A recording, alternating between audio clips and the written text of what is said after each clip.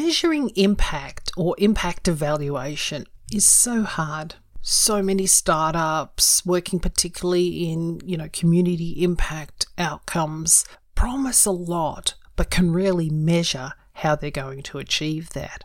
So how do you create impact statements? Well, my tip is measure what's within your control. Hi, my name's Dina Goebel, and this is a show about business design. It's not theory, it's 40 years of lessons learned to create successful business models. You can register on my website, diaryofabusinessdesigner.com, for email notifications, new episodes, and downloading resources. Now, I'm no expert in evaluation and impact at all, but I have been working in healthcare for nearly 20 years and have worked on a lot of projects that have promised, of course, impact to improve health and well-being of members, customers, users, and to change the system and to create progress in innovation in healthcare. All of them promise so much, and I've seen so much investment also go into how to measure impact, and I've yet to see a successful impact outcome. And that's across 6 different business models I've been involved in. One thing I have learned is that setting an end goal of impact where the outcome is largely out of your control, because the thing with health is so many programs and attributes do affect the potential for an outcome. You can't control them all. And it makes that reaching for an impact statement and evaluating that near impossible. And yet funders and purchasers of programs or interventions want to see evidence of impact. And it just seems like an unrealistic goal to attain. Let me give you a few examples. To de-identify these particular examples, I'm going to make up program scenarios. So for this first example, and this was my really first big lesson on the frailties of impact measuring, I'm going to use the example of swimming lessons. Imagine there's a program released for swimming lessons for children, and they're offering 6 swimming lessons that will be enough to teach your child to save themselves in the event of an emergency. It's a really well-developed program, used worldwide. It contains best practice. It's supported by home help books and professional coaches. I was involved in what they call a random control trial, where we measured 4,000 participants of the swimming program, the 6-lesson program, and we measured 4,000 that didn't do a program to see what the differences in that emergency situation swimming would be like. And the outcome was dreadful. We found there was nil to negligible skills gained after a 6 swimming lesson program. Absolutely a horrific result. And it was really shocking because of the amount of effort that had already been invested in establishing and rolling out this program. Naturally, funding became of risk because, there was just no evidence that there was any point in doing these particular lessons. It was quite catastrophic. And I had joined just as the RCT was finished. And then it was like a couple of months later that the first findings came out. So it was quite a conundrum on what to do next. Because I'm a little bit of a change activist, I asked the question, of the 6 swimming lessons, how many were actually attended? How many times did someone actually participate in their swimming lesson? And the answer I got, because everyone went back and they measured it all and had a look at participation engagement levels, and the answer I got was the average was 1. They would come to 1, and yet it was still marked down as a 6-lesson program. Yet the average lesson was 1. I mean, no wonder the impact and the evaluation of the RCT yielded a nil result because people weren't attending.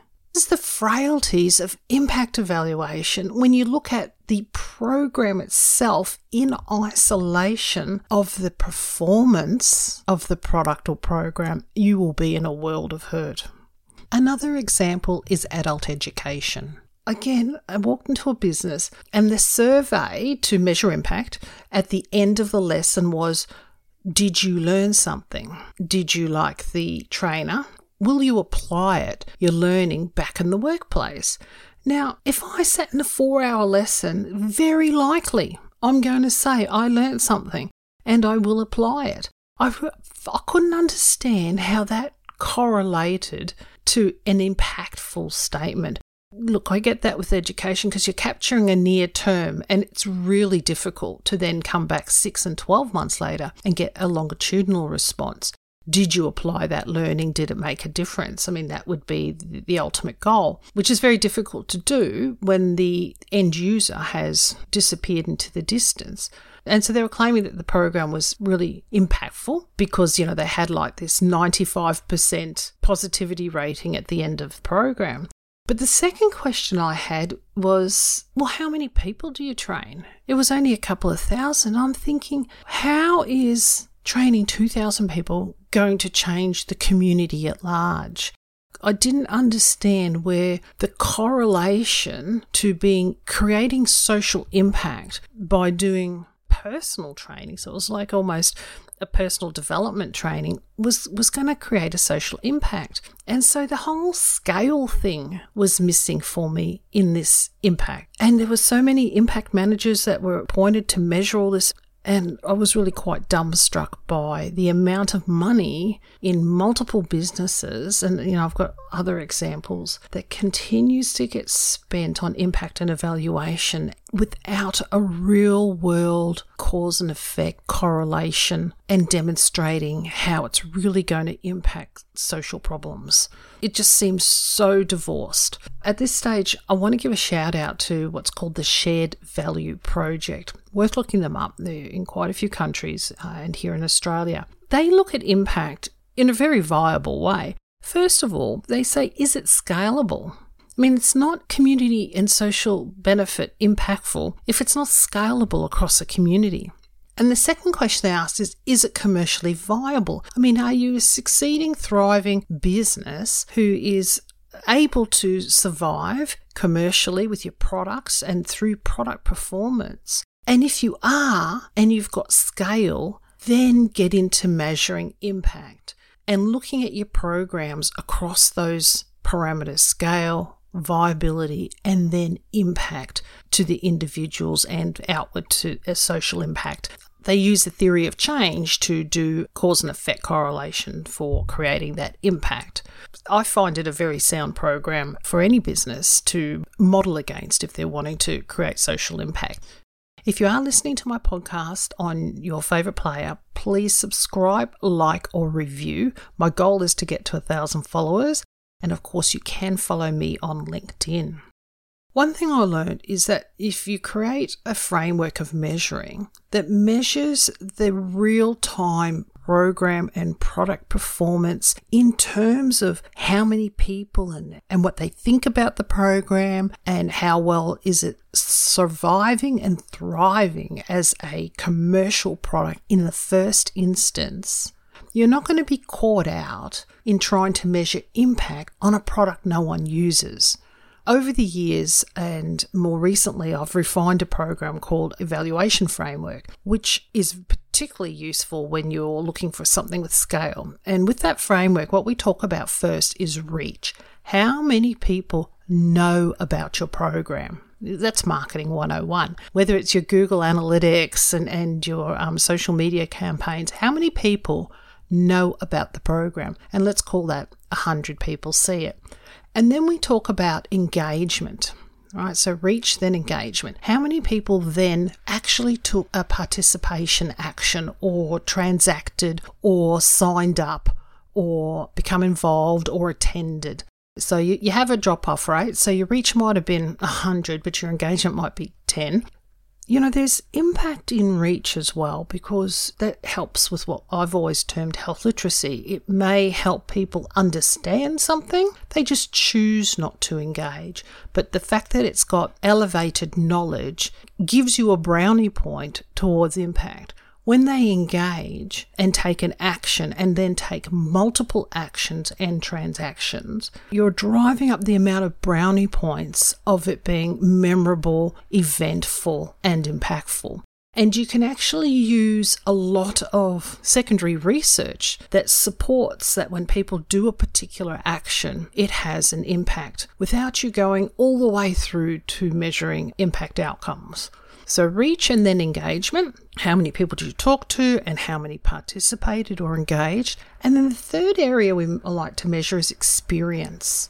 Consumer or a user or a purchaser likes a product, the more impactful it's going to be in changing either their behavior or their referral or, locked in the memory bank when the time's important in times of social need. The feedback about experience is absolutely critical to determine your journey towards successful impact. Thumbs up, however you want to measure it, NPS, all these things matter in terms of behaviour stickability when trying to achieve impact goals. So we've gone reach, engagement, experience, and then there's outcomes. Outcomes for the business. Did you achieve volume, scale, viability, performance metrics, meeting your, funders, B2B goals? What has been the actual outcomes of how many people? And then you bring that research, that secondary research together with those outcomes metrics. And you can make some really powerful statements before you even get into impact evaluation. That is a very viable way for businesses to measure impact by measuring the areas in their control and not getting too hung up with paying for longitudinal research or random control trials. Of course, you need them in medical, but measuring things in your control and aligning it with what already secondary research has already told you about benefits gained. My recommendation, if you're going to do impact monitoring and you're going to spend money on it, start at the beginning of the journey. Don't start at the end. I've put a diagram of the evaluation framework in my research notes. I've also put some links in to things like Theory of Change and Measuring Impact books. Thank you for listening in. Please do subscribe and visit my website, diaryofabusinessdesigner.com. I look forward to talking to you again soon. Bye.